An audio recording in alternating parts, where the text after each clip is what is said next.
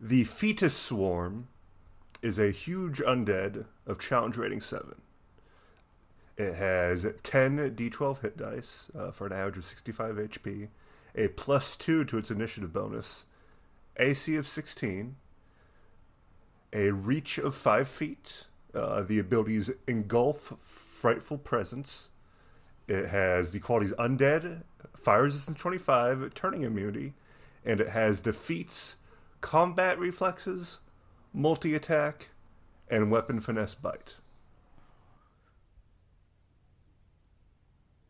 James Raggy, eat your heart out.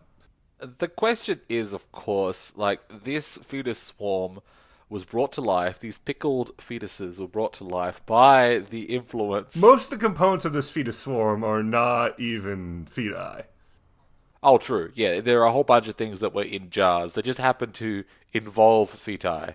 But the question is, like, okay, they've been brought to life by the influence of the Ascension of the Magdalene painting. Yes, somehow. Which is fair enough if you're sort of hand-waving magical effects. But I would rather it was, like, something that was more linked to, like, the content, to the themes or symbology of the painting. Yeah, like, just a little. I mean, hey, at least this creature got its own stats, at least, as opposed to the thing in the sewers that's just a shambling mound.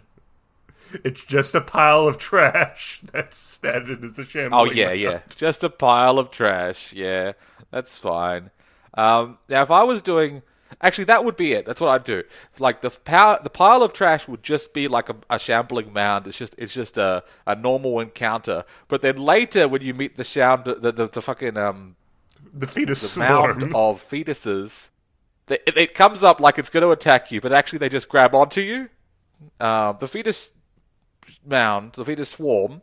You think it's going to attack you, but it just they all just grab onto you and say, "Mama, mama, mama." And you have to deal with that instead, because then it's going to be like, are you going to kill these feti? Because then you're going to have to take a violence check, and a big one, and a self check probably. Or are you going to like bring them around with you? It becomes like a different kind of problem, a more interesting problem. Yeah, and that's kind of characteristic of Ascension of the Magdalene as a module. There's a lot of cool ideas in here. Or at least very inspirational ideas, right? That leave a lot to be desired in their execution. Would have been cooler if it was cooler? Is that what you're saying? Yes. It would have been cooler if it was cooler. Precisely. Right, I think that's kind of characteristic. That's like is a pretty good encapsulation of my opinion of the module, at least. There's a lot of very inspirational ideas in here. Shame that they weren't done better. Look. It's the only historical published, as far as I'm aware, UA module. Clearly, some good work went into it. It was clearly not. It clearly had some work put in to convert it all to the Open Gaming license, our beloved Open Gaming license that nothing will ever go wrong with. I hadn't even considered. Yeah, the timing for this is just beautiful, isn't it, Stormson? It's called synchronicity. I hadn't even thought about that. So today we're going to be talking about Ascension of the Magdalene. And Ascension of the Magdalene is a interesting little artifact from a very particular period of role-playing game history. Oh, yeah. How much D20 content do you want? Do you want piles of it? Do you want the entire game store full of it? Listen, you can have that. You only need to learn one system. It's so great. And I know we said that before with GURPS, but this time it's a system that you guys already have to know because it's what D&D runs in. This can't possibly go wrong. At least GURPS, like, it sort of knew its place. I'd go up to the GURPS section of the game store, and it's all GURPS. And I knew what I was getting. Like, this is GURPS. Yeah. This is all GURPS here, and there's lots of good, cool books here. And I like to, like, I'll buy a bunch of these books, and I'll never run this game, but these books are good. And it was a different story with the D20 stuff because it was just it was spreading. It was like a moss that was spreading across all the shelves. And I'm like, no, this is too much. Yeah, say a little about GURPS. The system knows what it is. And all the source books are very good repositories of gameable material for whatever broad kind of game you want to do with it. You want to do a fucking post-apocalyptic game? Grab the GURP sourcebook for it. See what ideas that they have in there. You want to run a horror game? GURPS Horror has some great advice for that sort of thing from Ken Hite himself. Even though the system materials, you know, it's for GURPS. So that's either why you're a big part of why you're here, or an out-and-out deal breaker.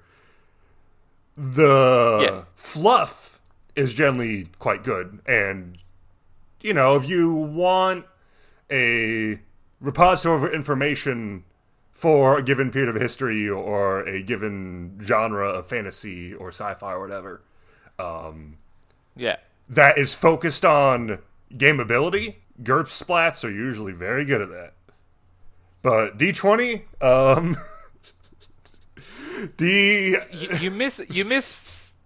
You miss certain things with the GURPS books. Like, the GURPS book about the war against the Cator was very interesting. It didn't prepare me for the homoeroticism in the book. Well, just the gay sex scenes in the books. It wasn't prepared. Not a problem. I like this too, but it was surprising. And I was like, oh, okay. Nah, that was a separate splat book. This material will be detailed in GURPS gay sex. Oh no! There would have been like a perfect time in history for GURPS LGBTQ to come out. It didn't happen, but there was a sliver of time where it could have come out, where it's not an inconceivable idea. If GURPS had notability for 5 more years, I do not doubt that would have happened. It would probably be quite a good source book, actually. It would probably have a bunch of cool stuff, which is tangential. No, it'd probably legitimately be a really good source on LGBT history. Yes. Yes. Let's go. We have to find the Neverwhen universe where that was published. Unfortunately, in this one, we're stuck with just GURPS Sex, the fan-produced splat book. Because nothing gets you going like a 3d6 bell curve. Oh, are you making that up? No, GURPS Sex exists. Oh no, it's not. I'm pretty sure it's not even a joke like GURPS Asparagus is. GURPS Asparagus. Okay, let's. Now I'm just thinking about the amount of Neverwhen GURPS source books there must be. The mind boggles at the licenses they possibly could have gotten their hands on, considering what they did. You know, GURPS Memory Alpha is still one of the most played Star Trek RPGs, and one of the few GURPS lines that they still release print copies of. Interesting. But yeah, you know, of course there's GURPS Sex coming out in the early 2000s, right? This is the era of the Book of Erotic Fantasy. This is the era of we need to have generic source books for everything because systems don't matter. Systems don't matter. It's all about the content that you make for them. Which is why, in a sense, that this book exists. So, Ascension of the Magdalene is by Rick Neal, edited by John Tynes. I think this is one of the last RPG products that John Tynes worked on until he basically retired from the RPG industry because he realized it was mathematically impossible for him to make money off it at the time. The book that ended John Tynes' role-playing game career. This was part of Atlas Games' Coriolis line, which was kind of their whole D20, their line of D20 products. Which some good stuff came out of it. I have a soft spot for John Tynes' 3rd edition adventure, 3 Days to Kill. It's the sort of open-ended problem solving that I tend to like in adventures. It's the goal of it was straight up to be all right, I want to do something that's like a Rainbow Six mission, but with magic items replacing all the techno thriller doohickeys. So you know, you get all these magic items that let you see through walls and all that sort of shit, and you use it to just raid a house that a cult's holding out in, and it's a fun little adventure. I'm fond of it. And it has that nice sort of Liber-esque spin on fantasy where adventures are kind of morally gray dirtbags, which is my preferred flavor of D&D fantasy. Mm-hmm.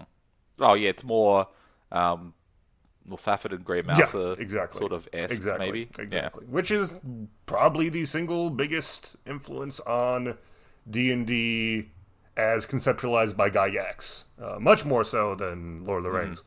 But also, don't forget the racial essentialism. Yes. Hey. Also important. To be fair, I don't think there was much of that in Fafhrd and the Grey Mouser. There was a lot of weird sexism. Oh, no, there wasn't. There was a lot of weird sexism. Oh, sure. I do like looking at this Coriolis line. I like the fact that they brought out books for Unknown Armies, Rune, Ars Magica, and Feng Shui. Because you had to convert everything to D20 back in those days. I do like the idea of like some madman running an OGL game that just like merges all those together. Like let's do an Unknown Armies, Ars Magica, Feng Shui game. I'm sure someone tried it. I hope someone tried it. So, yeah, I guess to give some further historical context for it, this was in the early 2000s. When was this published exactly? 2002. So this was shortly after the OGL was released. And I thought you were going to say shortly after 9/11, but okay. Nothing. Though two very related occurrences, but I don't have the time to get into that in this episode.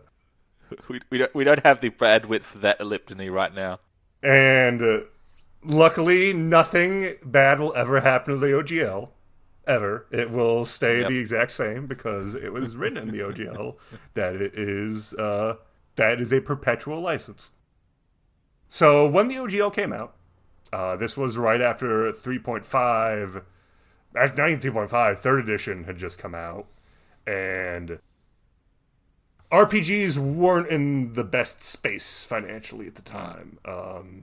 White Wolf had kind of started spiraling downwards because their business strategy of just churning out splat books was giving diminishing returns, and that kind of applied to the rest of the RPG industry because with the exception of D&D, basically everyone was operating off White Wolf's model of how to run an RPG business. And then on top of that, D&D hadn't been super big in a while. And then they came out with 3rd edition. And 3rd edition was supposed to fix all the weird kludgy leftovers and holdovers from AD&D fundamentally being a game at its foundation designed for dungeon crawling, and finally turn it into a system for broad fantasy adventuring that can handle a ton of stuff. Like, it has an actual skill system. It doesn't have weirdly different level scaling between classes. It definitely ran into its own issues, but the big thing was that with 3rd edition they released the OGL because they realized, hey, this will sell even better if we aren't the only people that are producing content for it. Also, probably D&D license changing hands from TSR to Wizards probably had something to do with the change in philosophy too, I'd imagine.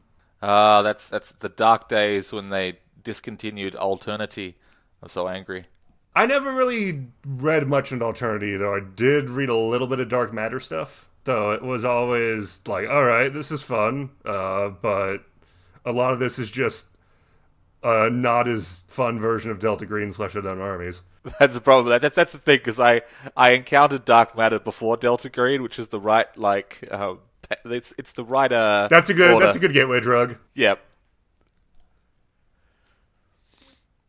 And there were some good books. I liked Tangents. That was their meant to be like Sliders type book, and it had some cool stuff. Oh, okay. Yeah, I heard about that one, but I've never even seen a PDF or anything. So, in this context, they're like, "Oh fuck, everyone's learning." Basically, every RPG company out there was like, "Oh fuck, everyone's learning the new D&D system, and we can release content for it. Not only that, we can get more players for our big RPG product lines by converting them to D20. And this led to a lot of crazy shit at the time. A lot of games that weren't the best to convert to a 3.5 3rd edition Foundation. Ended up getting converted. But hey, give it a go. Give it a see what happens. And then, on top of that, you had Atlas Games getting the wonderful idea of like, hey, let's convert Unknown Armies to D20. Kind of. And so exists Ascension of the Magdalene, the Unknown Armies dungeon crawler set in early 17th century Prague with double stats for D20 and Unknown Armies 2nd edition. You have to wonder why they made that decision, because I feel it was like a sort of like a tester, like sort of to test, like, is this going to work? Like, we'll bring this out first, and if it like sells like hotcakes, then we'll bring out like the full conversion Unknown Armies OGL. But the choice of a historical setting and the particular scenario, I can see why they wanted to do that choice as like a sort of a conceptual bridge between Unknown Armies and like traditional sort of like D&D style fantasy by setting it in the Renaissance. But I think it sort of it didn't quite gel. No. Like thematically maybe or something. I would agree. Partially in just kind of the different setting assumptions. Prague in the early 17th century has a lot more firearms than the average D&D setting does, for example. And this book emphasizes that heavily. Especially at the time. I think now people are more willing to accept like firearms within their fantasy game, or at least it's more common. But especially back then, I remember people were like even more against it than they are now. It's like, it ruins my fantasy if you have guns. It's a two-pronged thing, I think. One is sort of just kind of assumptions of what is or is not like allowed in quote-unquote fantasy. The answer, which is whatever the fuck you want it to be. It's pretend, it doesn't matter. It's called fucking fantasy, dude. Come on. The second one being, it's honestly hard to design a combat system that handles both close combat and firearms combat in a reasonable way. It's kind of hard to mix those two, I think. I don't know. I think there's a lot of assumptions about, like, people would say, like, if people had guns, they'll just immediately kill everyone. Like really over-exaggerating how deadly a gun is versus a sword in a way that was just like, well, no, being slashed, like, it doesn't matter if you're shot or you're stabbed by a sword. You're just as dead. I agree. Like, I think it's less about lethality. Because, you can make a role-playing game system that has gunfights and isn't particularly lethal. People just get shot and they're fine. I mean, fuck, look at Feng Shui. Yeah. I know. 3rd edition was weird because it was both trying to be, like, simulationist, but simulating a world that was designed to accommodate all the D&D-isms. Yeah. It doesn't work. It doesn't work. Yeah, it's sort of like, even when you're looking back at like that time period, the sort of like swashbuckling fiction, like there's not much swashbuckling fiction where they spend like, okay, I have to reload now. Like they have the rapier or whatever, and they avoid the bullets. Well, the solution that this module has, just everyone has fucking bracers of pistols. Everyone. Including a mechanomancer with a vest that allows him to like hold 20 pistols that are... And it's just automatically reloading the pistols constantly. I mean, it makes sense that Mechanomancer... No, I think it's honestly a fun artifact.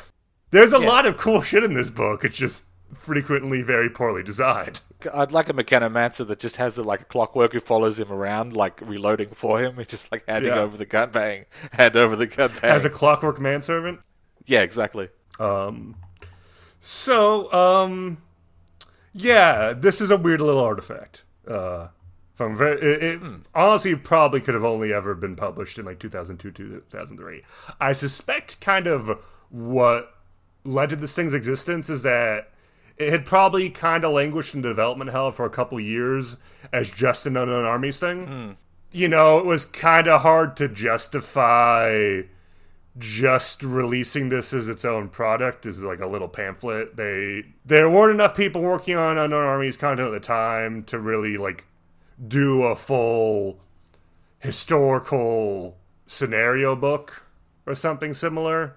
They could have taken this and the history of the Occult Underground and put them together. I agree. That probably would have been the like, best way to handle it, but it sounds like the history of the Occult Underground got dropped way before this did. Hell, maybe this was written originally around the same time that was getting drafted with the idea like, oh yeah, here's a scenario for it. And yeah, the Court of Rudolph II is a great period of history to do any sort of occult role-playing game because there's so much fodder for it, which this adventure takes or tries to take advantage of. But when you think about it, like think of the number of like Call of Cthulhu has published a bunch of some books which are like, here's a bunch of scenarios set in different time periods, and they're pretty cool. I agree. I'd love to see an Unknown Armies version of that. And hey, a friend of ours, Melon Bread, has been releasing a bunch of historical scenarios recently, and those have been pretty cool. Yeah, I want to talk about one of them later. The more recent one he did was set in 323 BC. Yes. Alexandrian game. It's pretty cool. So I suspect kind of what happened is this thing had been languishing in development hell for a number of years, and they were just kind of like, we probably won't ever release it. Kind of, or maybe would have gotten released as like a PDF or something, like what happened with the Thin Blue Black Line. But Yes. then the OGL comes out, and they're like, oh, we can put these two together. Let's take this idea, mix it with some D20 stats for Unknown Armies material, and that way we can sort of pad out the page count and justify having it printed. And then we got both a historical Unknown Armies adventure and your D20 Unknown Armies conversion. Yeah, and I'm sure all your Unknown Armies fans will enjoy paying the price for a book with a bunch of material that they won't use if they're not into the OGL.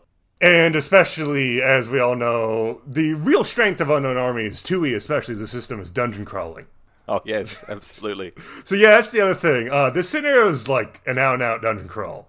A big chunk of it's like a weird gazetteer for, like, Rudolph II's Prague's Occult Underground. But, like, the actual, like, playable parts of it are pretty much all classic room-by-room dungeon crawling. I will say I enjoyed the gazetteer I would section. agree. I'd agree. It's not super extensive, but I liked it because it was like, I liked how the sections were just like giving just enough information to be like, oh, that's cool. There's like a storm god hill. Yeah. Oh, that's cool. There's like the clock tower. This is useful. Yeah, there's stuff. a lot of good hooks in here, and gives a nice overview of Prague in the time period. Like basically about as much as you would need to get started running a game there. And then it brings all the stuff you'd expect from an occult game in Prague. You got fucking Edward Kelly in there. You got the Knights of Malta, who wasn't alive in 1610. Yeah, we'll get into that. We'll get into that. You got the Rosicrucians. You got the Golem of Prague. All of them are here, and then barely anything is done with them because they aren't really relevant in the dungeon crawl. No, it's like they're the things that you interact with if you want to before and after the dungeon crawl, and you probably it's sort of like it's a bit of a choice by the DM, like what elements are we going to throw in. Yeah. But it's sort of like I'm just imagining running this and like you're getting involved with one of the factions and you do the dungeon crawl and most of the scenario will be the dungeon crawl. And then afterwards, it's just like, okay, it's just all these different groups out of nowhere coming to attack you because you got the painting. It's like, yeah, it's that sort of shit, and like it gives a bit of lip service to one of these groups is going to be your patron, and you get to pick which one depending on what makes sense for your group, or. And then the rest are chasing after you as you go in the dungeon crawl, but it doesn't actually give any like mechanics or guidelines for that. Just like, yeah, they're chasing after you, and they might run into some of the traps. Let's give some context before I go into what I'm going to go into. Yeah. What is the scenario? What is the dungeon crawl? What is the objective of this dungeon crawl? So, The setup is that a few years back, Caravaggio ascended to the invisible clergy while he was painting a piece of Mary Magdalene. And apparently this painting was so symbolically and statospherically potent that it led to Caravaggio ascending as a unstated archetype. My guess would be the artist. As opposed to the cover story where he was just probably murdered on a boat. Yeah, like that's one of the fun things. Like going through this is like seeing all of the it's fun from like a historiography standpoint of like, oh, this is what people in the 90s thought happened to these historical figures at the time. And now in the intervening 20 years, here's what historians now think. Like, Caravaggio was assumed to just be murder, but now it's like it might have been a mix of syphilis and dying from infected wounds. There's been these long-running rumors of him having killed himself. Oh, yeah. But we do know that he was ambushed by some men in the pay of a knight he wounded in Malta in October 1609. So it could have been, and that's like, he was like super disfigured, and like the rumors were around that he was dead. But he painted three paintings according to this book. But he painted the one with David with the head of Goliath, where there's like a twink holding Caravaggio's head, and Salome with the head of John the Baptist, which is again his own head on a platter. So this was a period, good paintings, really good paintings, but he was in a bad he state. wasn't doing too well. And that may have been partially due to syphilis. It's good to see that his syphilis did not affect his painting abilities. No, yes, that's good. It's true. Because Caravaggio ascended to the clergy, this painting, the Ascension of the Magdalene, it has become an extremely potent artifact. And originally the church was trying to get a hold on it, but the guy they hired ends up selling it instead to Rudolph II, Emperor of the Holy Roman Empire at the time, and a well-known patron of academics and occultists, because Rudolph II would like to add the painting to his collection of weird doodads. And sexy art. He loved his sexy art. Even though this is the only piece of sexy art in his collection, if I remember correctly. No, is it? Oh, wait, I'm thinking of someone else. No, I'm sure. No, like, historically you're right. I'm talking about, like, far as rooms in the dungeon. That is his weird basement stash of all this shit. Mm-hmm. And one of several factions hires your guys' group to sneak into the sewers adjacent his castle, and then through that enter his collection, and then abscond with the Ascension of the Magdalene. The possible factions are the Rosicrucians, who are interested in it just because of its general occulted nature. The Knights of Malta / Order of St. Cecil, who are interested in repressing its occulted nature. There's also a sect of mechanomancers called the Order of Hero of Alexandria? The Order of the Hero of Alexandria, who are interested in using the artifact as a power source for a perpetual motion machine to power a clock tower. And I think there was one other potential faction that could hire you. Oh, what? We've got Rosicrucians, we've got... Wait, what did you say? Rosicrucians, Cecilites, Hero, Heroites, or whatever, and who else could it? Like, you could be working for the Zuckerbastel, the thief guy. Yeah, or you could be working for Rabbi Lowe, the master of the Golem of Prague. Though, or they could even be in bed with Edward Kelly. Not literally. They aren't John Dee's wife. Now, what I was thinking as I was reading these sections about like potential patrons is it kind of comes with a sort of very D&D like adjacent sort of assumption that that your heroes are like wandering like murder hobos who are going to get a patron. Yes. And I'm like, that's fine. You could have that. But I didn't like it as it was sort of like the assumption that it would have to be that way, because I think it would be more interesting to have the players already just be members of that group in the way that you're a member of the Sleepers or TNI. There's or some whatnot. space for There is that. space, Like but there, it kind of says that like, hey, you could already be involved with the Order of Saint Cecil doing this sort of occult suppression work, Yeah, or be part of the Rosicrucian Order and trying to collect these artifacts because they're interested in that stuff. And one thing I do really like is one of the things that the Order of the Hero of Alexandria offers. If you do this job for them, is they'll teach you mechanomancy if you want, which I thought was pretty cool. yeah, that's pretty cool. And if you're doing it from that point of view, if you're doing it as like insiders or outsiders trying to get in with an in group, that's cool. But for example, I was thinking, so I've got a bit of a list here. So if you're working for the Rosicrucians, it's pretty straightforward. You're just low-level Rosicrucians, maybe. You can have make up your motivations of why you're involved, but that just means that you're a Rosicrucian and you have your, I can't remember his name, but the sort of like a handler type character, the one NPC. I don't remember most of the NPCs, NPCs, to be honest, that aren't actual historical figures. Sure. And with the Cecilites, you could easily just play what you guys are Knights of Malta. Yep. Easy. You're like you're like Knights of Malta. You're basically the blue line, kind of, but you're also bankers, which is interesting. It could be that you're part of a contingent, which is like there's other knights, but they're off doing something else, like maybe harassing Rabbi Lowe, because that would make sense, or like trying to like deal with like Protestant rebels. Yeah, like I mean, this is also with the backdrop of the Reformation going on, though that doesn't really come into things too much because there's not really a Protestant faction. Not in the book. It really could have been, because like this is like a year or two before the defenestration of Prague, where all these imperial officials got thrown out of windows.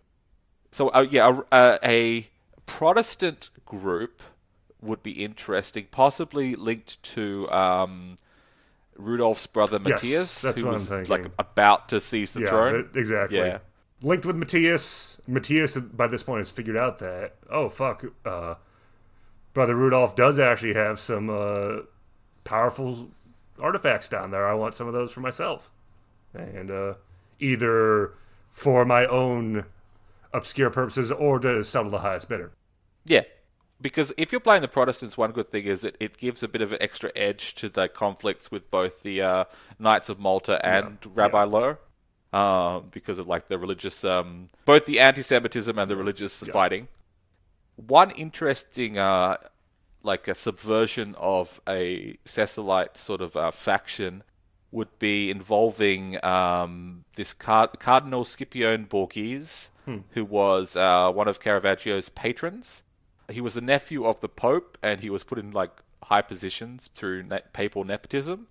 But he was also known for collecting a vast collection of homoerotic art. So he always and he wasn't just a patron of Caravaggio, also other artists. That was one of the reasons why Caravaggio was on that boat.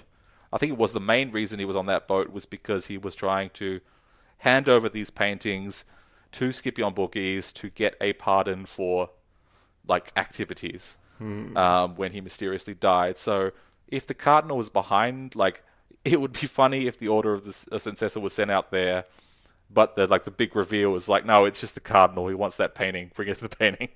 As far as other patrons that you could be involved with, I could easily see one where you're working for Rabbi Lowe just to do him a favor because he's a very well-respected member of the local Jewish community, and you're all Jewish members of the local occult underground.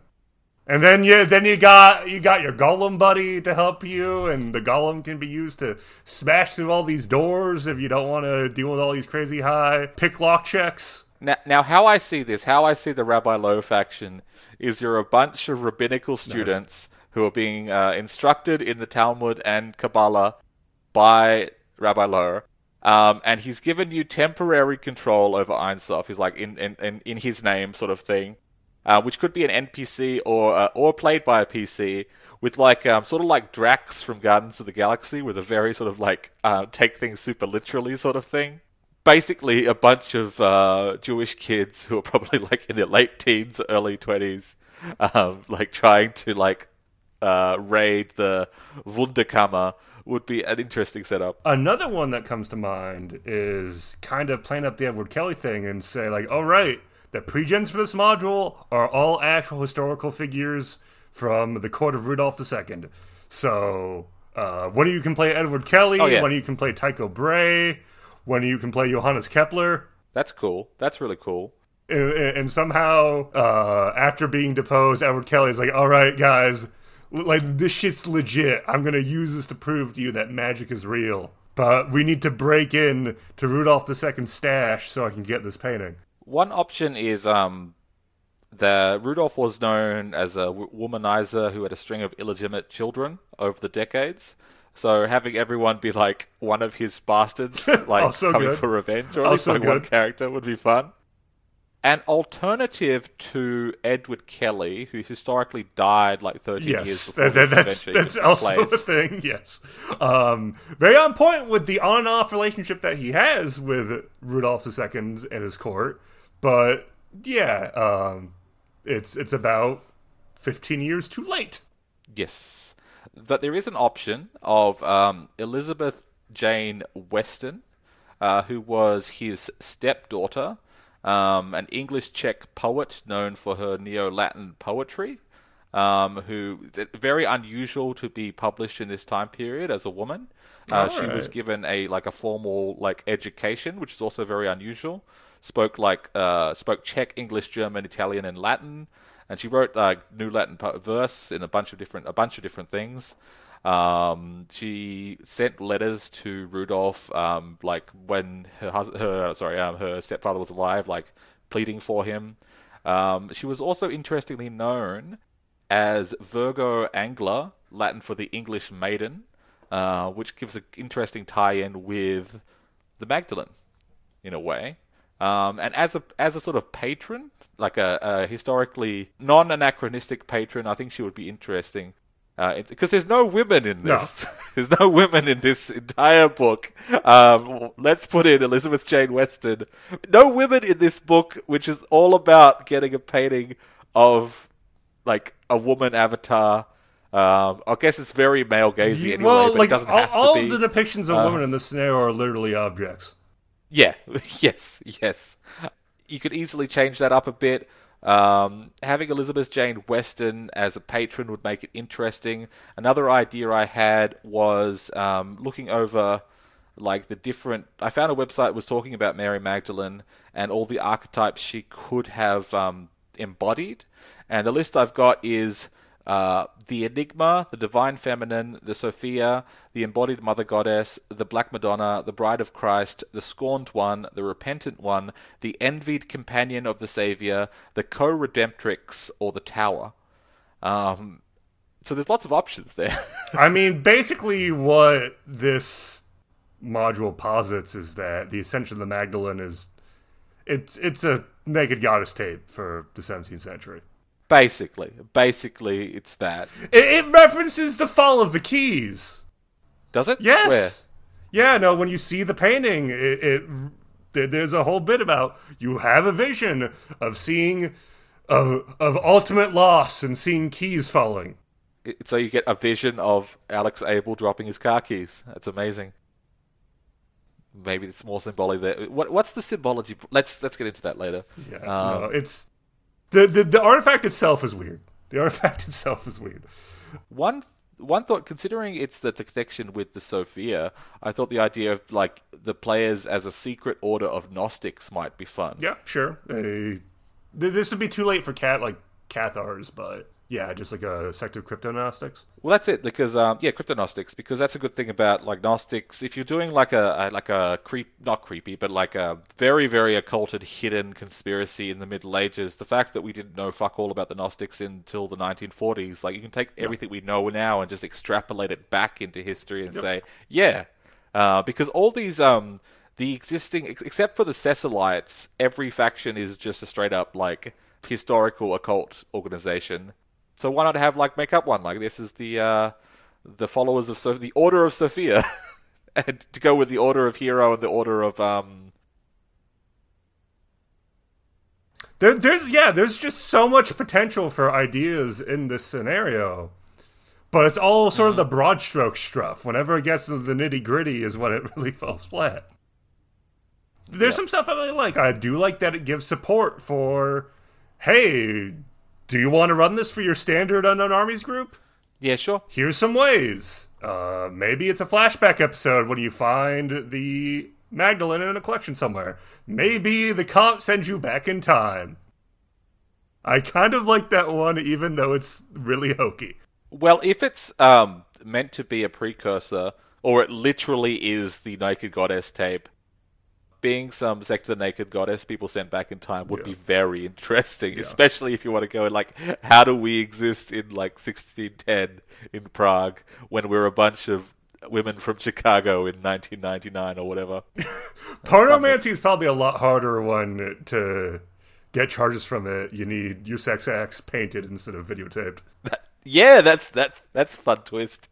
I do like the idea of everyone playing just, if you're going to go for the whole getting a patron thing, being like one of the gangs of thieves under the authority of Zuckerbastel gives a nice framework for you, like going and talking to the different factions because you're looking to see who will pay you the most to work for them. Since the module really kind of brushes over which patron you actually have, it doesn't give enough detail for any of those for them to feel really playable in a significant way. Maybe. So there's definitely inspirational stuff here. There's really cool broad stroke stuff, but all the stuff I want there to be nitty gritty on, like, hey, how do you interact with all these factions before the dungeon crawl? Why would you interact with them?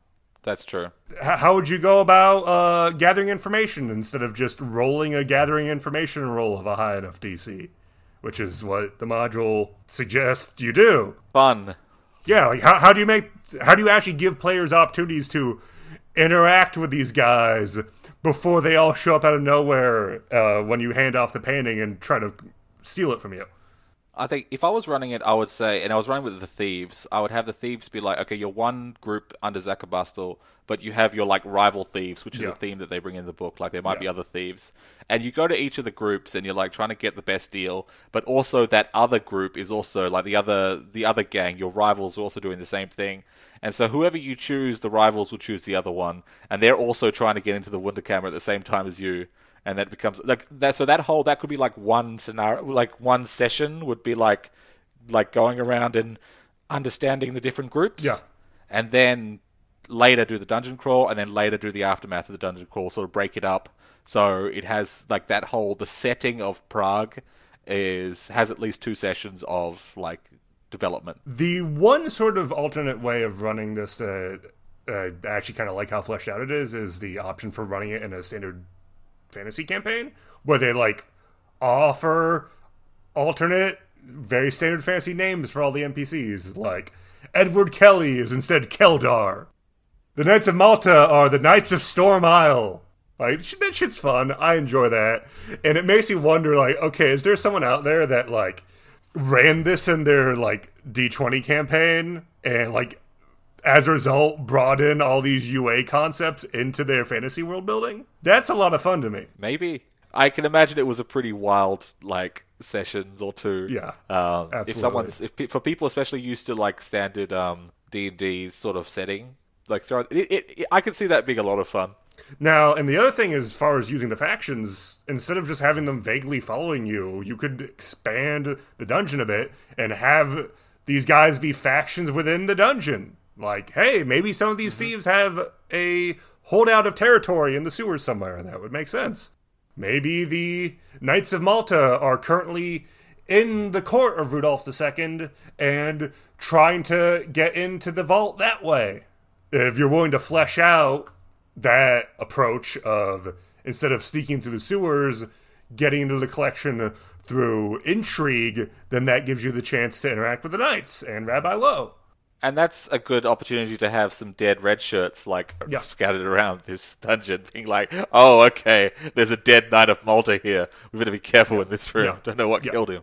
I mean, yeah, the traps also are kind of iffy. I mean, like, the big thing for me is, like, I'm not against a UA dungeon crawl. This isn't a very good dungeon crawl.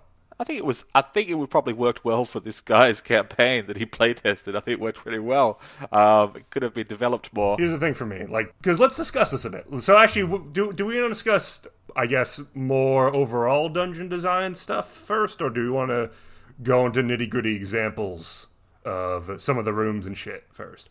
Let's go through the rooms first. All right. Let's see what we got here.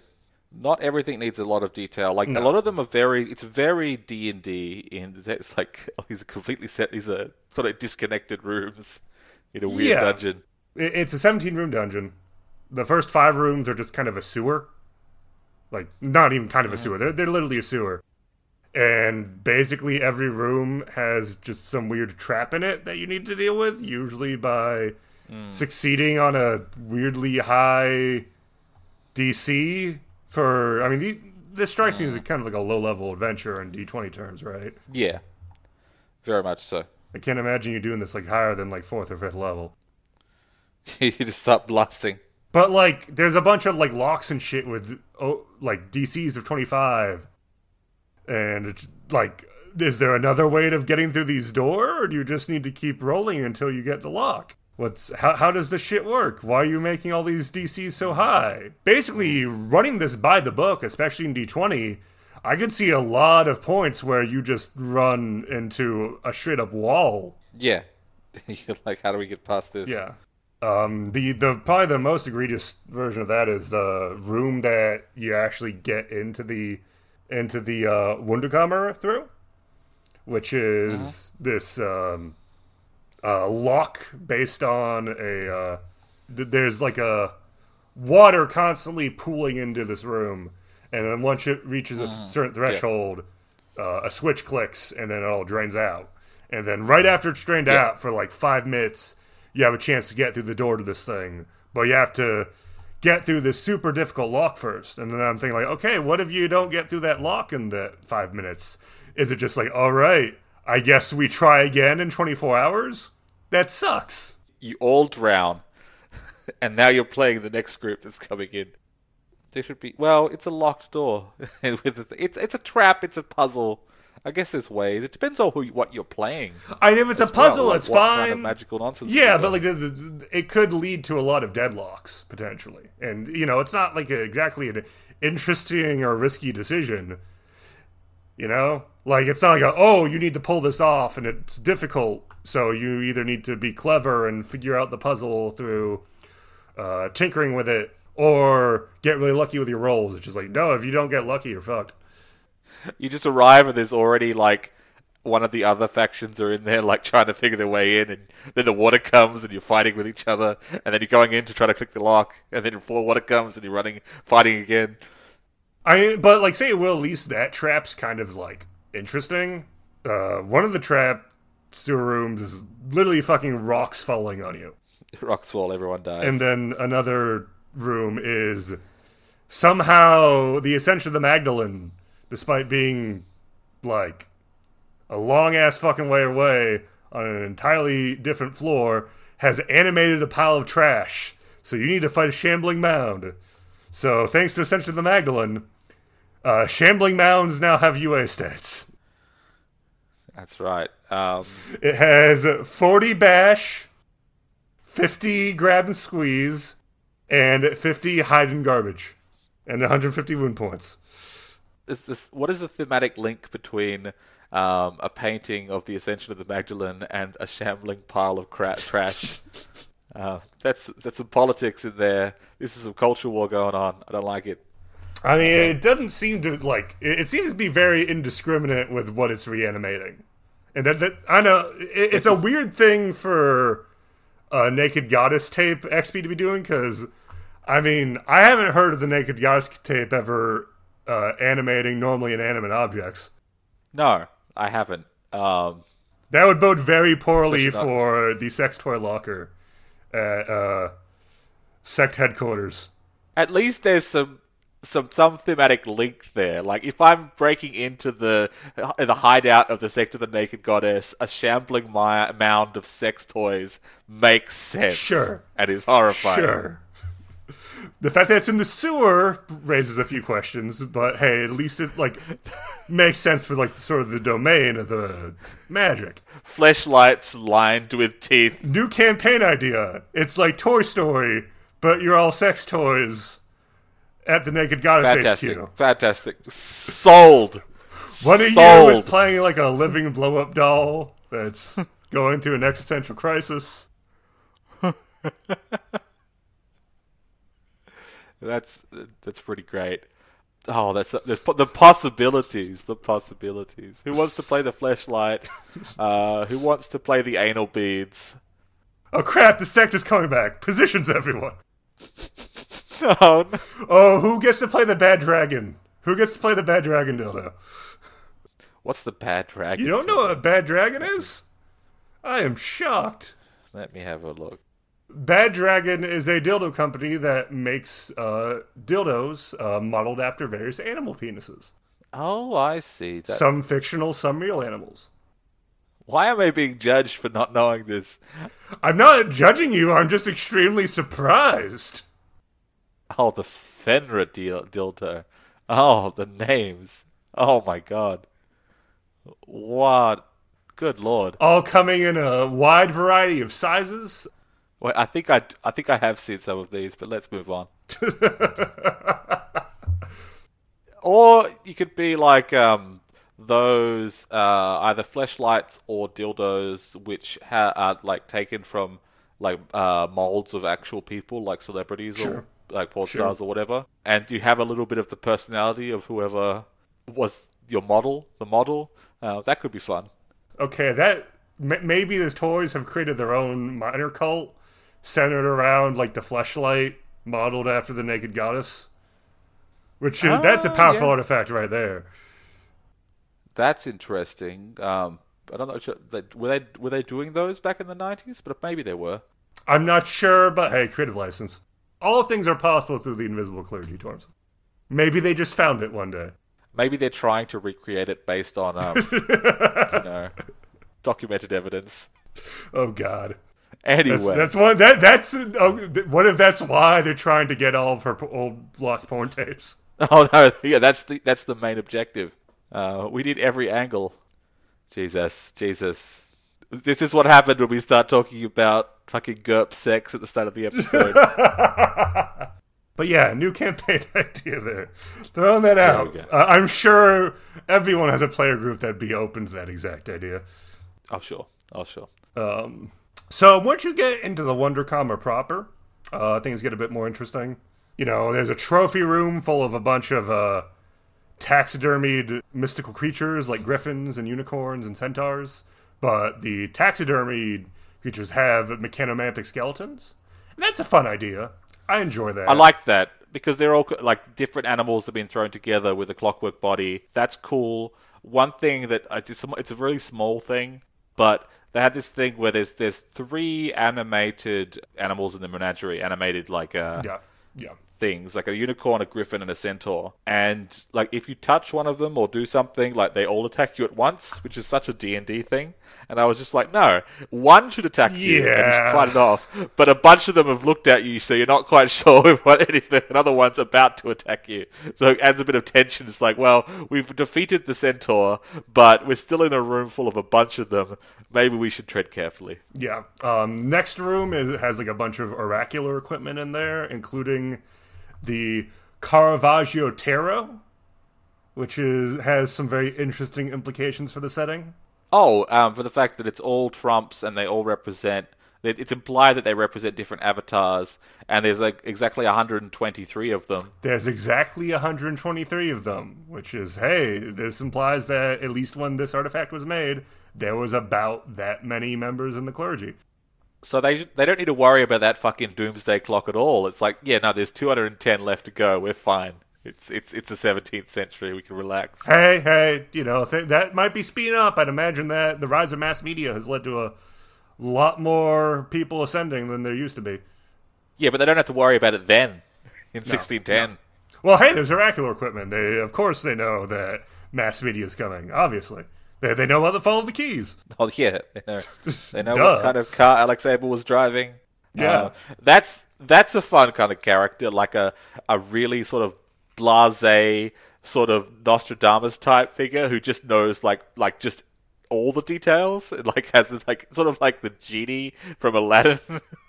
One idea I had for a group was, because there are multiple references in this book to, and I quote, Red Indians, as in Native Americans. There's even a little section. There's even a piece of art, and they mentioned that this was a period of time where there were various like embassies or Native Americans brought to Europe into various like courts and such. And what I thought was, it would be interesting to have one character, if you want a PC playing just some, like a Powhatan or something, who's just been in Europe for a while. And then I started thinking about, that'd be fun. Not even an avatar of the Savage, which is what everyone assumes them to be. Yeah. Just like an avatar of something else, or just a guy. And that reminded me of, have you ever heard of the Dreadnought hoax? I have not. So this is from 1910. It was a prank pulled by a bunch of guys, a group called the Bloomsbury Group, who were a bunch of like jack-off intellectuals who... Is there any other kind? No. They dressed up and they hoaxed the British Navy, saying that they were emissaries from the Sultan of Zanzibar.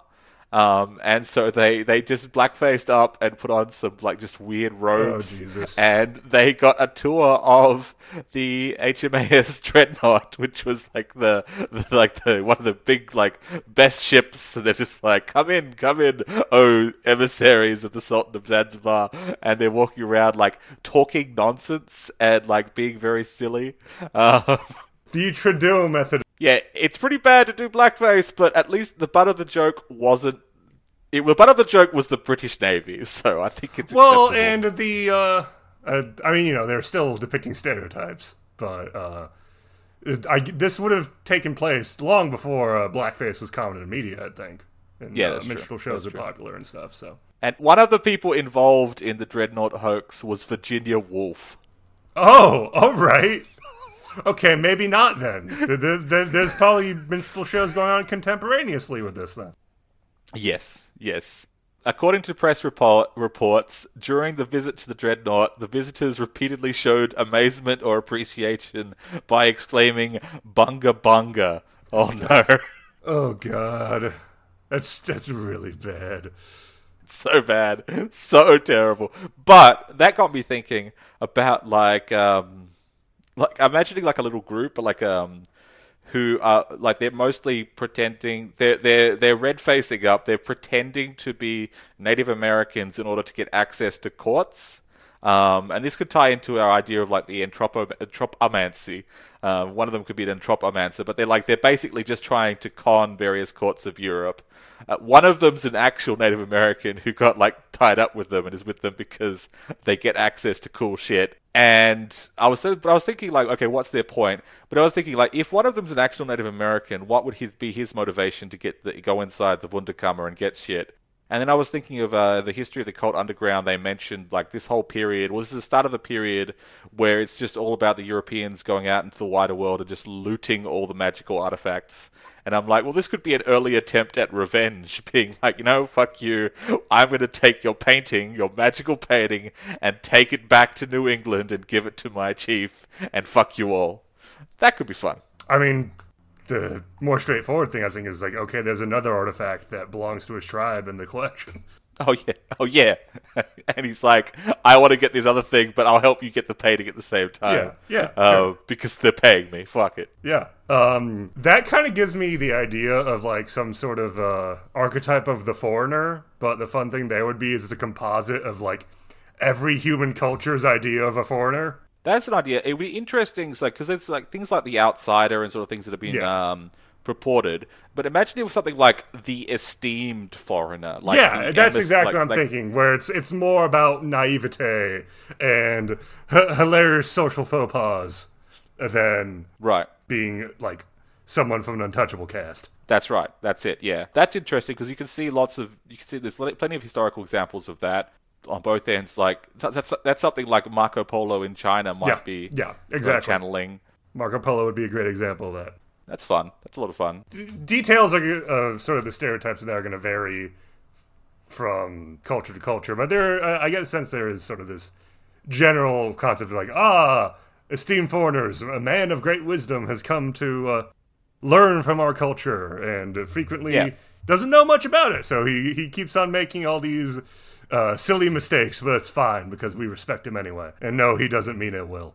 I can see some like channel powers for that. Like you're able to be accepted in like status wise because you're like an out of context problem, and everyone has the vague idea that you're important and from far away and should be treated with respect, or else it will be embarrassing for the country. Which is very useful for getting into anywhere you want, and also maybe a power where you can sort of cover up, like especially if you're some like checker or charger, just doing weird magical stuff, where you can get away with shit by giving some bullshit explanations, like, oh, in my culture we do this for blah blah blah, and people are like, oh, that makes sense, even though what you're doing is just your own, whatever you're doing. One of the pieces of content in this book that I do actually like are the 2 new avatars that were given, but we'll go into that a bit later. So the next room is the armory, which has like a bunch of weapons and shit. Though, like the funny thing they throw in there is, in the place of pride on the rack at the end of the aisle is an old rusty gladius. Etched into the blade on one side is the phrase "mea culpa," and on the other side is etched Brutus. This is the Treacher's blade. Yeah, just throw in the knife that killed Caesar as an artifact. Why not? Why not? Why not? Sure. I like that artifact. It's very much it's like what's his name, Elric's sword in a way. It's very D&D, but also very Unknown Armies in a way that I dig. Yeah. No, you're right, because I do like the idea of like you're using the Treacher's blade, and then the GM's like roll notice, and you roll notice success. It's just like, man, your friend's neck looks really cuttable right now. Yeah, no, I honestly really like the artifact abilities for this, where it's like every week you go without murdering someone with this, it's a helplessness check, and for each week it's been, you get that's the rank of the helplessness check. Yeah, definitely. Yeah, no, like it's a cool artifact. If I was doing a modern version of this, I'd call it the My Bad gun. So the question there is then, who did that gun shoot? Who got shot by someone they trusted? A bunch of people. One of Mark Chunky's bodyguards. Yeah, what are you going to do? Shoot me? That's a good. That's also another good thing to have on the side of a gun. What are you going to do? Shoot me?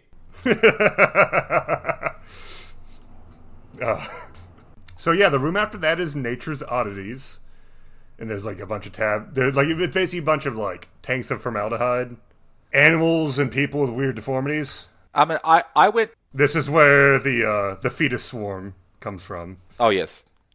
Well, it reminded me a lot of the years ago in Bangkok. I went to like the Royal Thai Forensic Museum, and it was just like that. They had like fetuses in jars, and they had there's a ton the of mummified like corpse of a serial killer.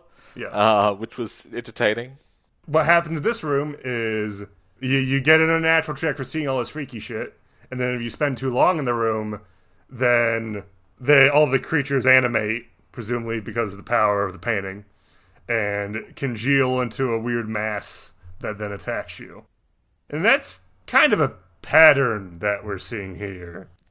I feel that I would just like go really quickly through these rooms. I'm like, all right, fetuses, let's keep moving. Come on, let's not stand here very long. They're going to come after us if we're in this room for more than 5 minutes. Come on. That's sort of the biggest issue with this dungeon crawl is everything fits into one of 3 categories. Like, the ideas for rooms are cool, but then it's either this creature attacks you, there's some weird trap that isn't telegraphed well, or there's some bullshit riddle that I have no idea how you're supposed to figure it out, because it's not like there's fucking clues for most of these riddles. We haven't really gotten into those yet. You'll see those more in the last few rooms of the dungeon. And, like, okay, what is fundamentally a dungeon? In its, I guess, broadest terms as far as RPG design goes. It's a series of rooms that you have to go through to get to what you want. It's a very linear sort of way of I wouldn't even say that. I'd say it's just a way of arranging encounters based on space rather than time. Yeah, sure. Again, so linear. It doesn't have to be most part. linear. You can have all sorts of branching routes and choosing to go. There's this idea you see in old school R spaces. I'm not gonna touch what that R stands for, the 10-foot pole, appropriately. But I didn't even know about this controversy. I thought it would. Okay, never yeah, mind. nobody can agree. Some people are like revolution. Yeah, some say revolution. Some say fucking rebellion. Some say Oh my god. Renaissance. I can accept Renaissance. It makes sense. It's a renaissance of old school gaming. Yeah. Don't give me fucking rebellion. Come on. Revival is another one I've heard. Revival is fine. Rebellion Yeah. sounds like something, what's his name, RPG Pundit would say, and no, let's move on. Yeah, again, we don't want to dwell on that for too long, but there's this idea called Jackway in the Dungeon.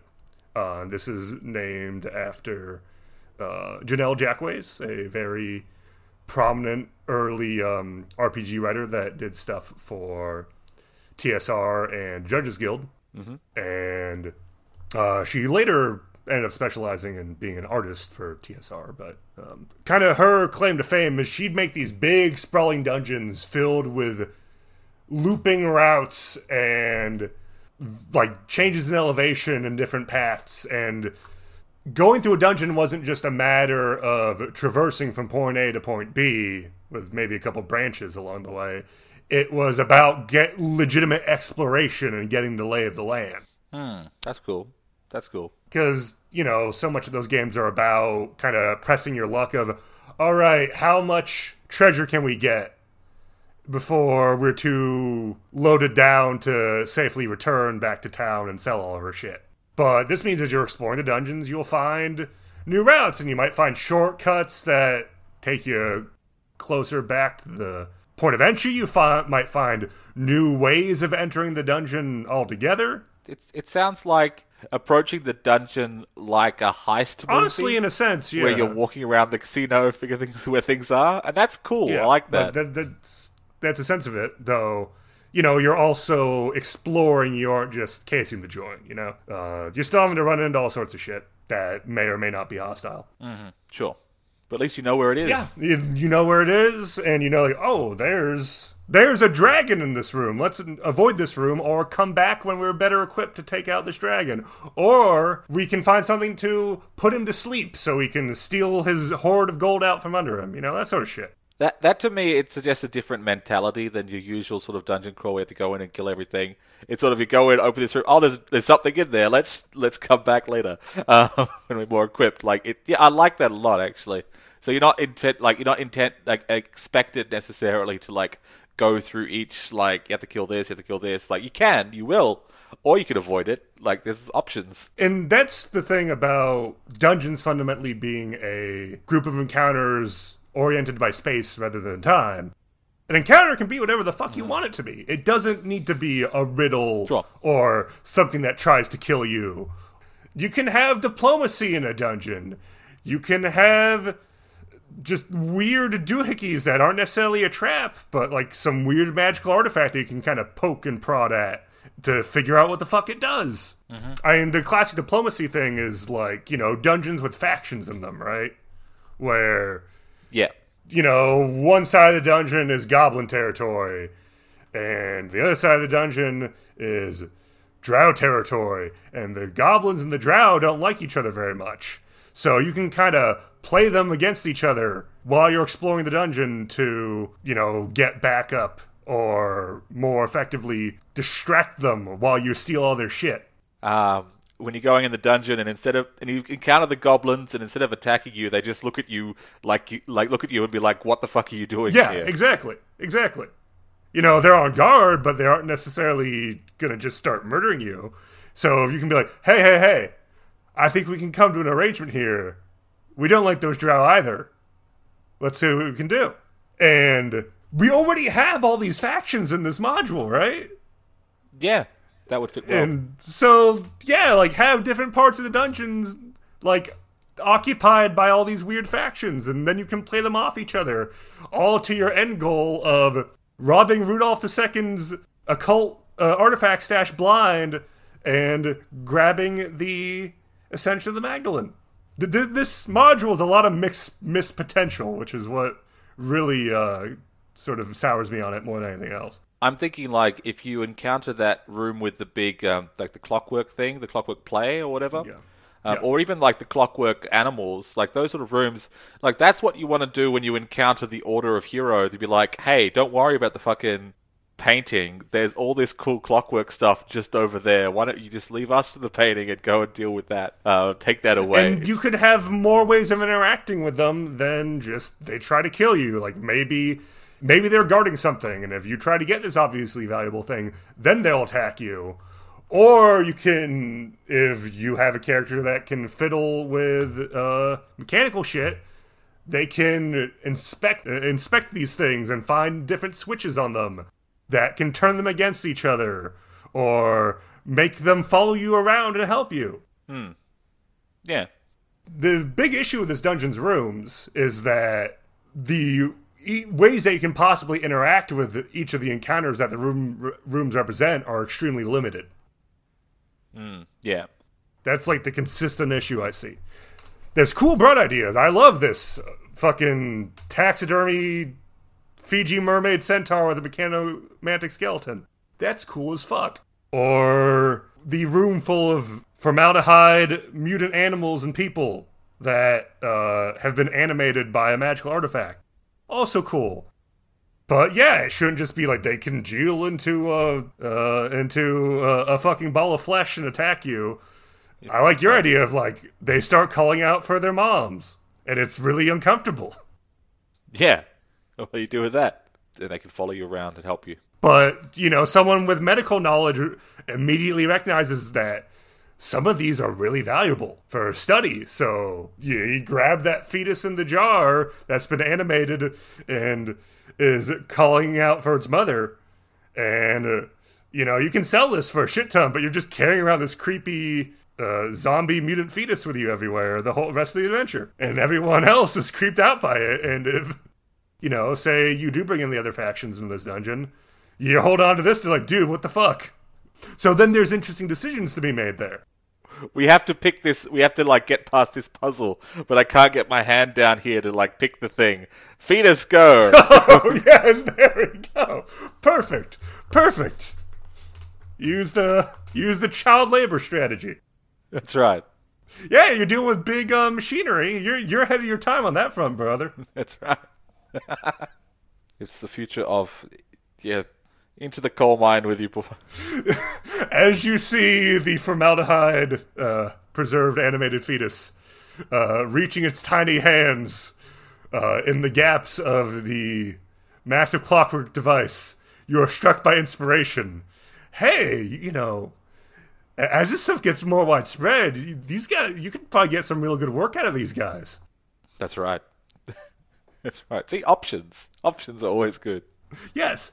They're interesting decisions, ways of interacting with things other than this thing tries to kill you, or this is a weird puzzle. The puzzles are okay. My issue with the puzzles is more in the execution. There's just not really enough hints for figuring them out.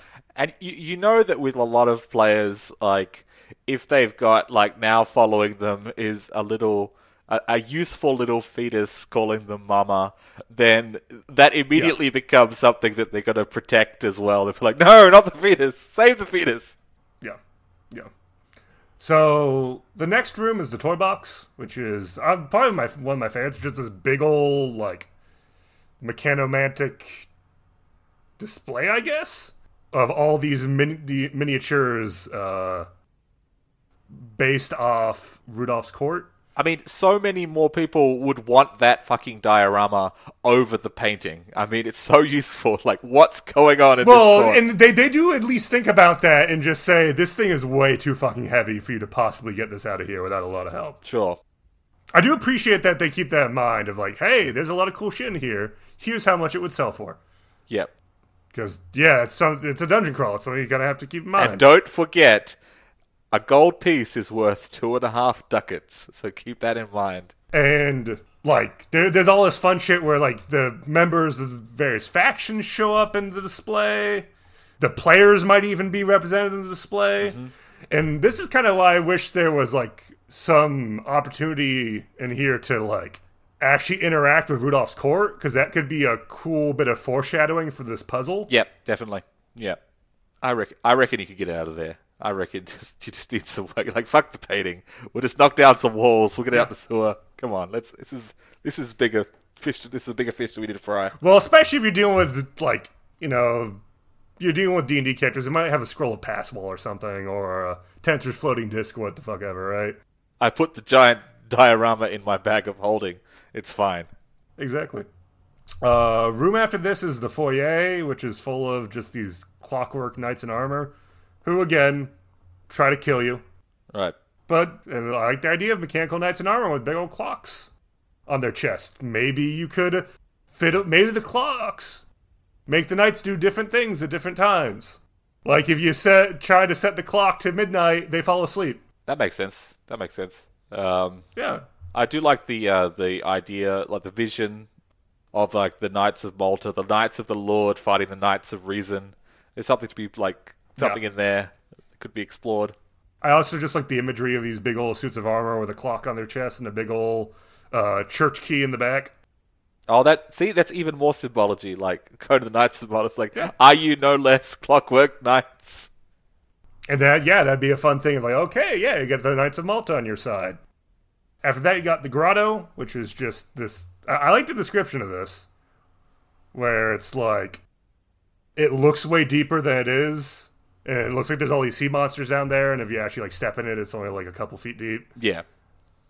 And one of them winks at you. That's just a fun little bit. Yes. No, yeah, like there's good bits in here. There's a lot of solid imagery in here. Just broad strokes, really cool ideas. Just the interactivity really leaves a lot to be desired. I think that's, I guess, the actual like game focused aspects of this module are where it falls the most short. But there's a lot of fun inspiration, definitely. Definitely, yeah. After this, there's the Guardian Pillars. I can tell they're going for a symbolic thing here. Do you understand?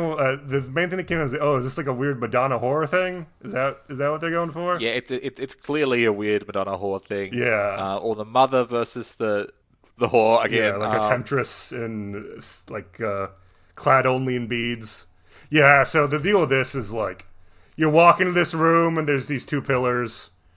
And one has a statue of like a woman holding a baby. Another one has a statue of a woman with her breasts thrust proudly forward, and her eyes are hard and challenging, though her arms reach to welcome all into her embrace. Okay, yes. All right. Later described as the wonton figure, as opposed to the maternal one. Yeah, they are described as the maternal pillar and the wonton pillar. And it's called the wonton figure in the text. It's not like it's like yes. No, like there's no labels on this like diegetically. This is just how the book describes them. The maternal and the wanton pillar. Okay.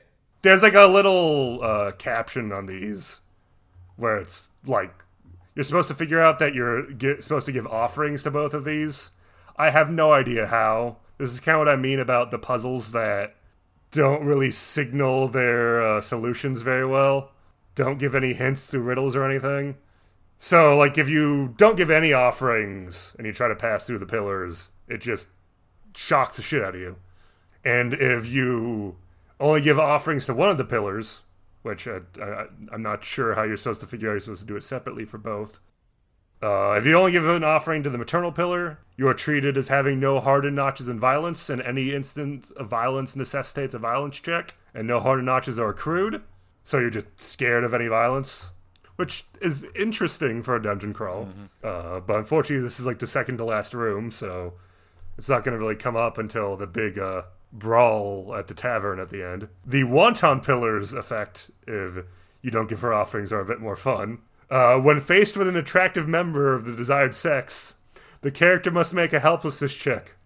Failure means that the character must devote all of his energies to betting the object of lust. Oof. But yeah.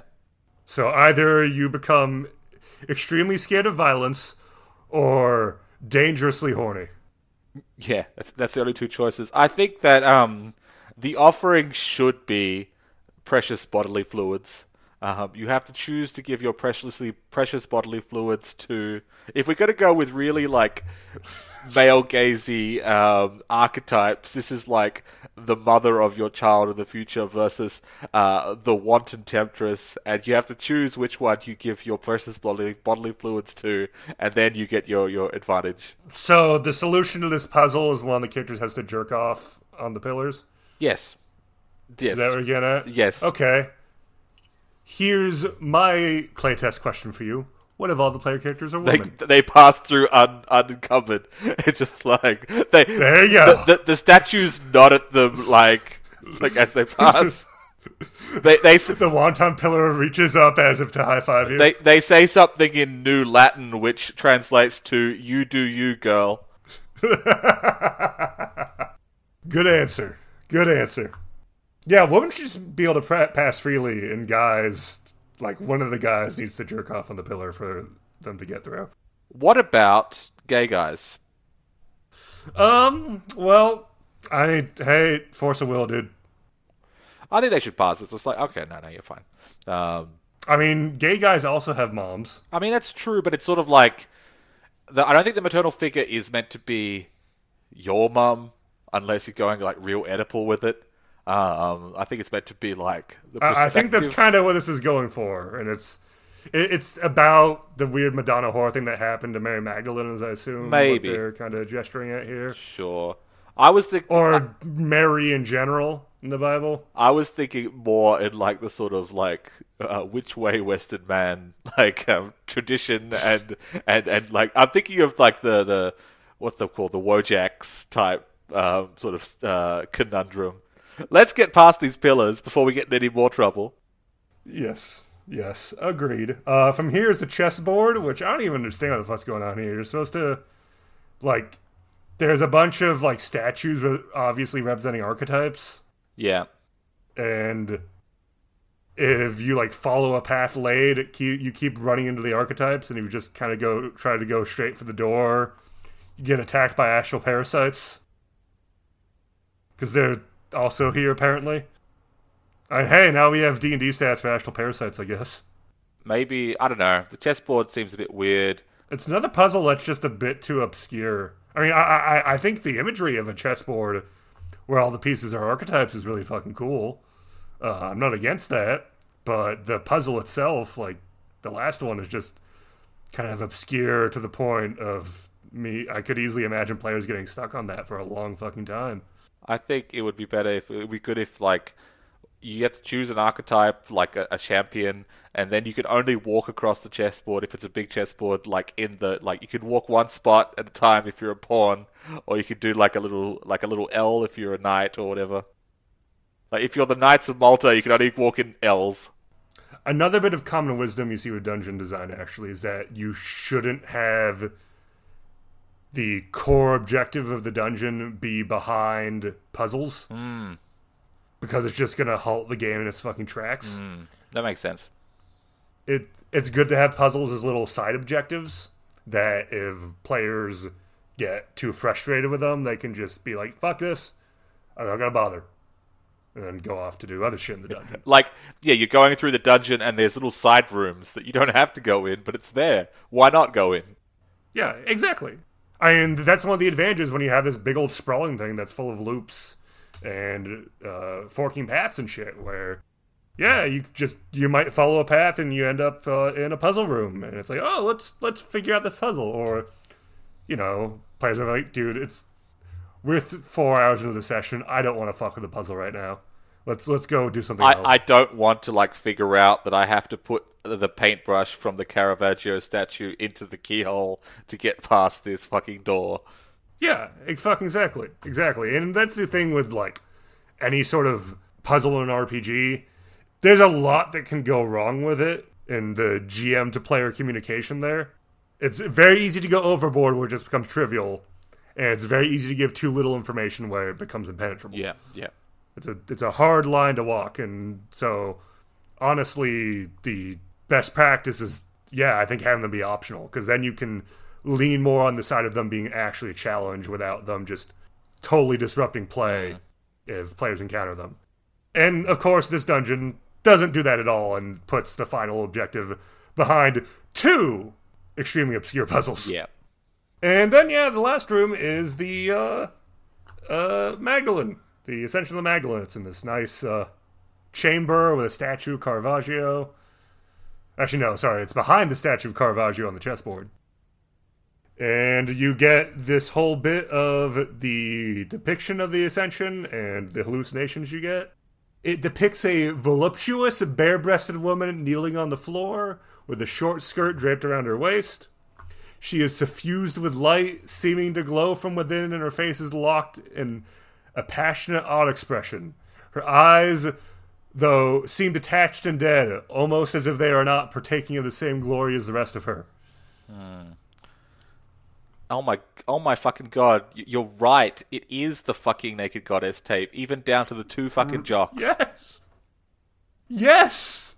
Her hands are raised in supplication to 2 figures that stand before her, lost in the shadows created by her radiance. They appear to be men in some sort of short tunic, with epaulettes or armor on their shoulders.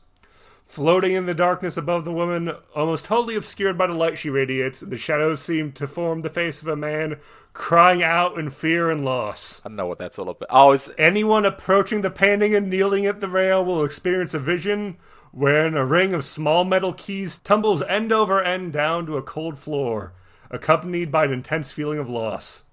The scene changes then to 2 half-clad men standing in a stark-tiled room, shielding their eyes from an intense light. There is a feeling of intense awe and reverence associated with the scene. Finally, there is a rush of images of various sexual acts, and with a growing sense of understanding, followed by a burst of sun enlightenment, which fades with the vision and cannot be explained. So it's supposed to be a prophetic painting, I guess, of the ascension of the Naked Goddess. Now I wish there was just, it was just the Naked Goddess ascending with people with cameras and, it's clearly 1990 whatever, but painted in Caravaggio style. Really, uncanny to look at? Yeah. Yeah, that would have been cooler, I think. I mean, I don't get why the Naked Goddess ascension is given so much weight compared to, any other ascension. I guess tits? I don't know. There's plenty of archetypes up there with tits, I'm sure. Yeah, I know they were tying it into one of the core themes of the game, or the Naked Goddess tape, especially First Second Dead, was very much a bigger thing. Yeah, I know it. Yeah, I would do it differently. No, I get it. I mean, but reading the original Splat books, it doesn't seem sure there was a cult that came out of it, but there's been a lot of Avatar cults. Imagine if you get to the end of the dungeon, instead of a painting, it's just a videotape. You're like, what the fuck is this thing? Yeah, there's fun shit you could do with this. Oh no, it should be there's a videotape, but it's been painted on by Caravaggio. Oh, of course, the Caravaggio tape. And instead of a canvas, it's just on the case of the VHS tape. Yep. No, that makes sense. Yeah, I don't get it. I don't get why this ascension is such a big deal compared to any other. I mean, does this imply that there was a similar figure in the clergy before the Naked Goddess ascended? I think so. I mean, it could be just that the fact that it was such a sexy ascension, or not a sexy ascension, means that it gets more interest in the occult underground, but from a metaphysical standpoint, it's not any more significant than any other ascension. Yeah. It's, it's lascivious, so people pay more attention to it. Yeah, that could be it. This is the porn archetype.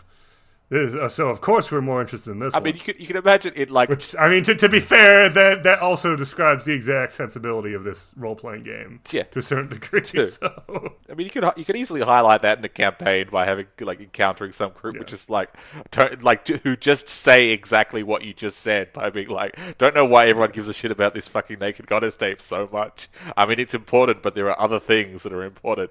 Why does no one care about? Yeah, there's other archetype.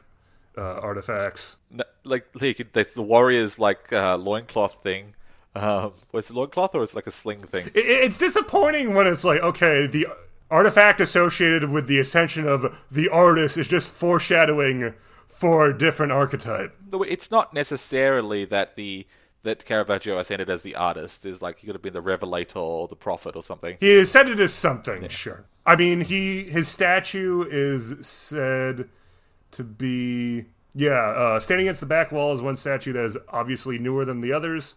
It depicts a scruffy-looking man, standing with a palette and a paintbrush in his hands. Anyone familiar with the man recognizes him immediately as Caravaggio. Mm-hmm. So that kind of implies that his ascension is related to his abilities as an artist somehow. Yeah. And we know that the artist is an archetype in the official 3 books, so that's what points me towards the artist as opposed to something else. Sure. Yeah, that makes sense.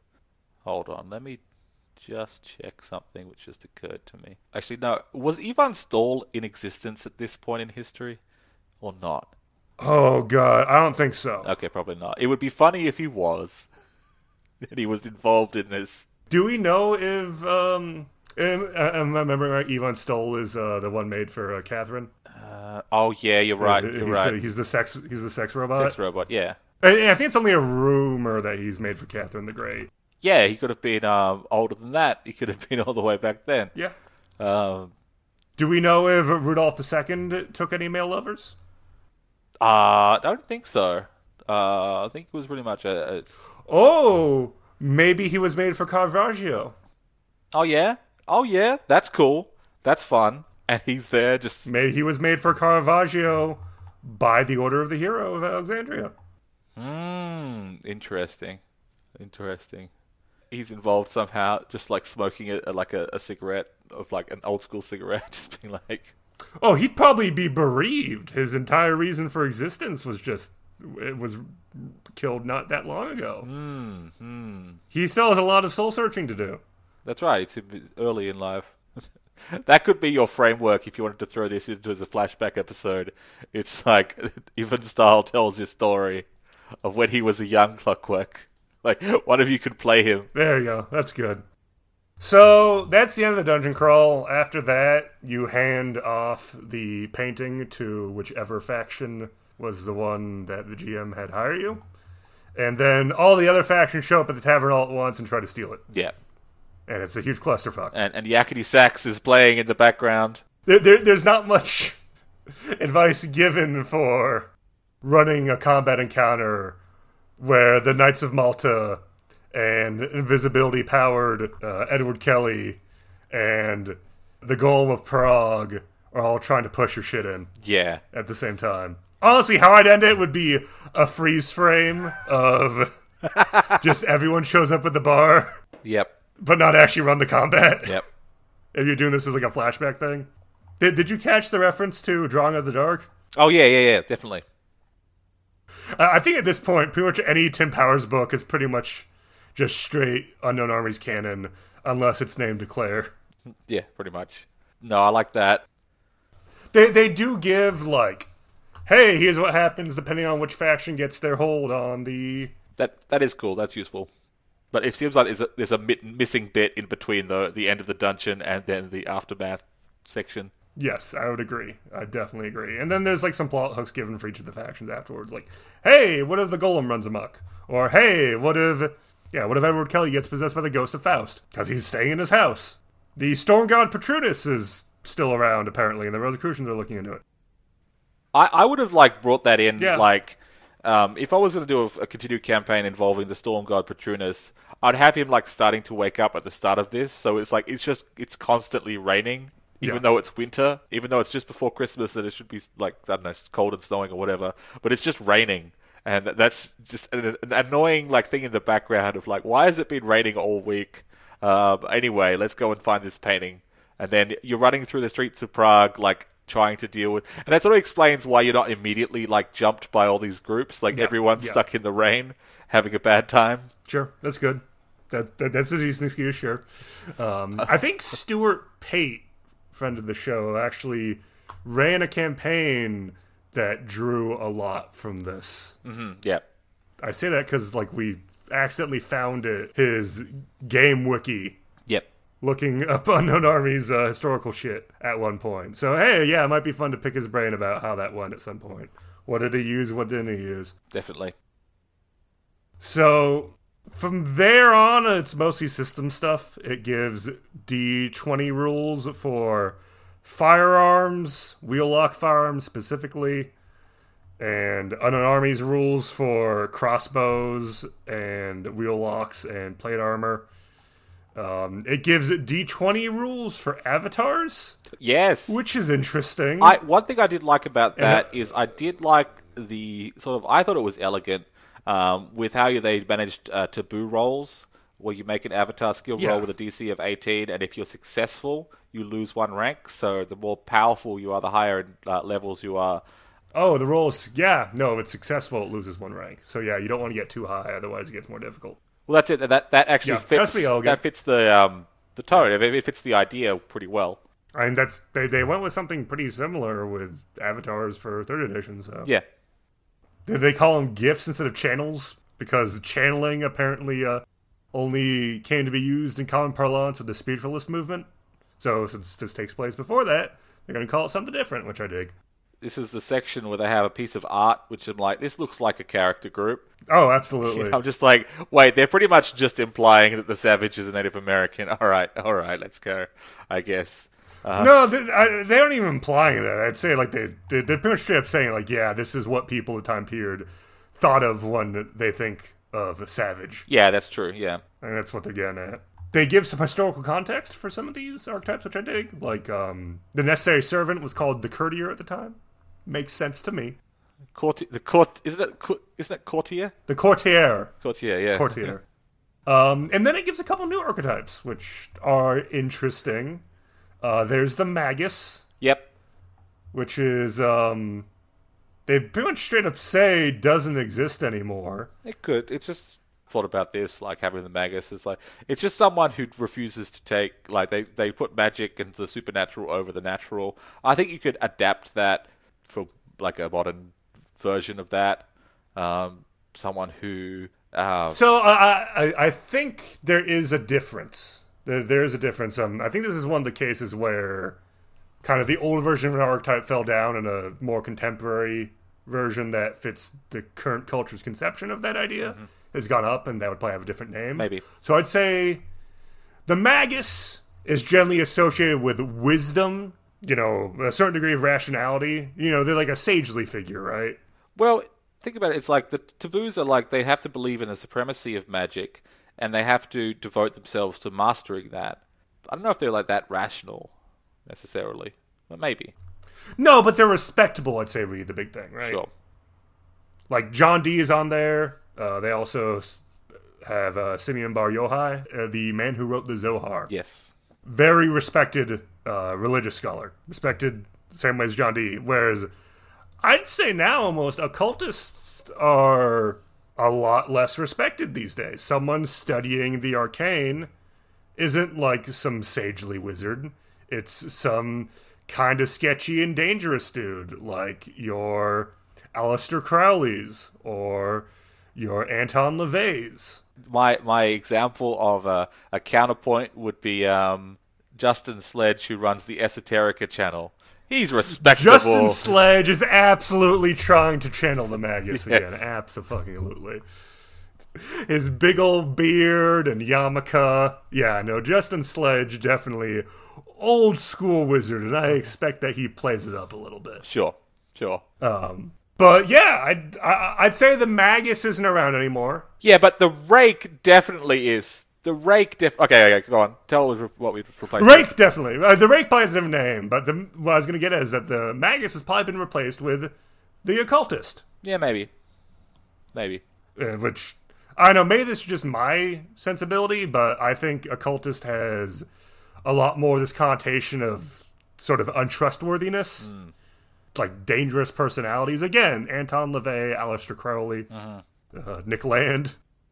Those sorts of guys that try to build a cult of personality around themselves and take a lot of advantage of people in the process. I don't know. I do like the idea of Justin Sledge attempting to like de-seat the Nick Land from the Invisible Clergy. Yeah, I agree. And what I would say is the taboo, at least, of the Occultist is they cannot solve any problem through mundane means that they are capable of solving through magical means.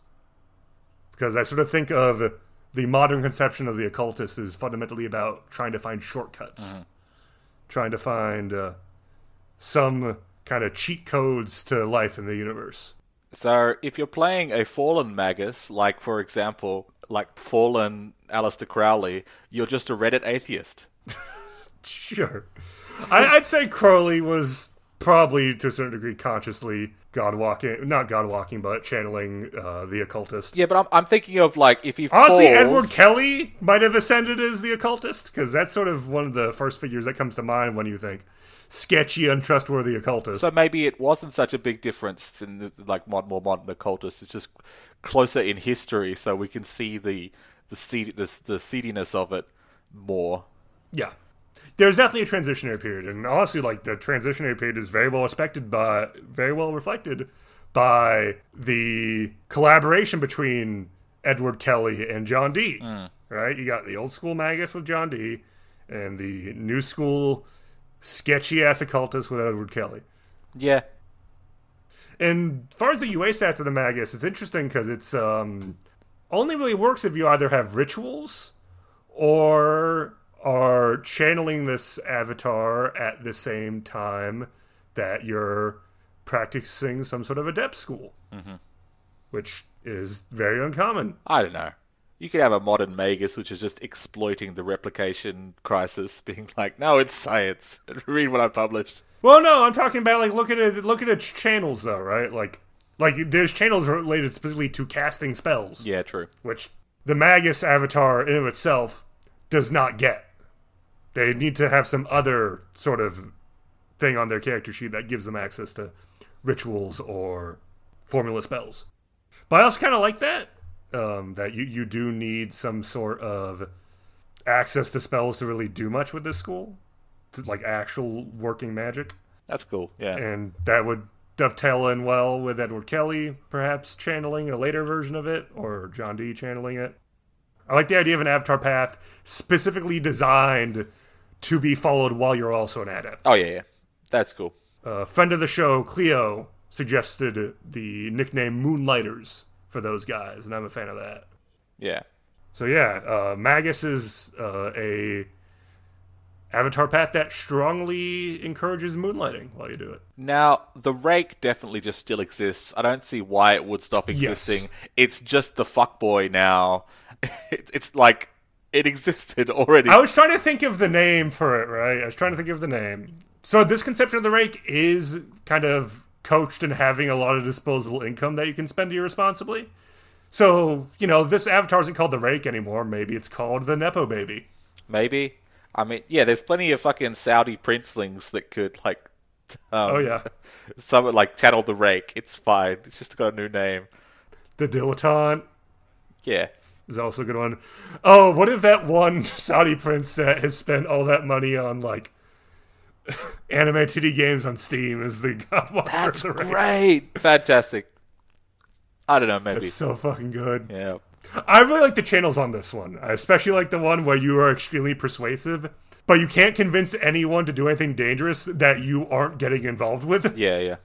That's really fun. And there's plenty of stories about, like, how if you're, like, friends with... like the type of person who has lots of money but doesn't have a good sense of vulnerability, and if you're not rich but your buddy, you could get in much more trouble than they will, and it's not good to be friends with them. Actually, wait, you've played in a game where you played an avatar of the bad influence, right? Yep. That might be the modern that was conception. A bit different. All right, fair enough. I mean, fair. A rake is often a bad influence, but it's not necessarily one. Yeah, not necessarily. I'd say the bad influence was a bit different the way I conceived it. It was more proactive, while a rake cares about having a good time and doesn't give a fuck about the consequences, which can be a bad influence, yes, but I think with the lowercase there. Yeah, that last channel I really like. Honestly, I think it should like swap the 51 to 70 with the 91. Yeah, maybe. Because 51 to 70 just straight up makes you immortal, which is a lot. Yep. You just don't age anymore. The idea, I really like just being able to be supernaturally persuasive in a very limited fashion, but in a limited fashion that also encourages you to do stupid shit. That's the fodder that great games are made of. I do like the idea of like an avatar of the Rake who's just super old, and so he can't stop being the Rake, like, because if he drops below 50%, he'll just turn to dust, or like 90% or whatever, if we swap them around. Yeah. That's fun, because then they have to desperately... There should be that higher threshold needed. That's really... So it's actually hard to keep that thing going for too long. Well, that's it, because that thematically it fits with the Rake, is like the aging Rakes get harder and harder in time to keep up, but that power sort of like circumvents that, but it doesn't really. It's because it just means that you have to keep partying or you'll die, literally. Yes. And I also like that as like, once you're immortal, you need to start spending all of your time keeping up with trends to keep that avatar threshold up there above 91. Yeah. You need to be cool or you die. I'm 400 years old. I don't care about the latest trends, but I have to. Yeah, that's a really fun character dynamic. This shares some stuff with the avatar of the Hedonist, which is in Right, written by Mellon. Mm-hmm. And especially like the avatar of the Hedonist also has a channel where you are immortal, but it's the 91. And I think that works a bit better, and maybe for a current version of the Rake, maybe the Rake's kind of split up. Yeah, maybe. And the Hedonist, because the Hedonist and the Rake definitely have some conceptual overlap. Yeah, definitely. But I think they're different enough. Like having a Nepo baby avatar, I think I think that's a universal enough concept and a distinct enough concept from the Hedonist that can be its own thing. Yep. And then the last thing we got is there's mechanomancy mechanics for D20. All right. Again, I really hope that there's someone that was like running a standard fantasy game and then maybe didn't even run this adventure, but took all the avatar mechanics and mechanomancy mechanics and was like, yeah, this is just going to be part of my D&D world building. Why the fuck not? Yeah. Fuck it. Why not? My setting doesn't have gods, it has avatars. Yeah, why not? As avatars and archetypes. Yeah, you could take that. You could like remove some of the assumptions of the Unknown Armies setting, but just take some ideas and like apply that to a fantasy setting, and it might be quite interesting. Wow, we've talked about this for a while. Yeah, we have. I think I was going to... What I wanted to talk about, we'll talk about another time, but I'll give a little preview for people. I want to talk about, at some point, more in-depth about like sort of potential UA-style dungeon crawls.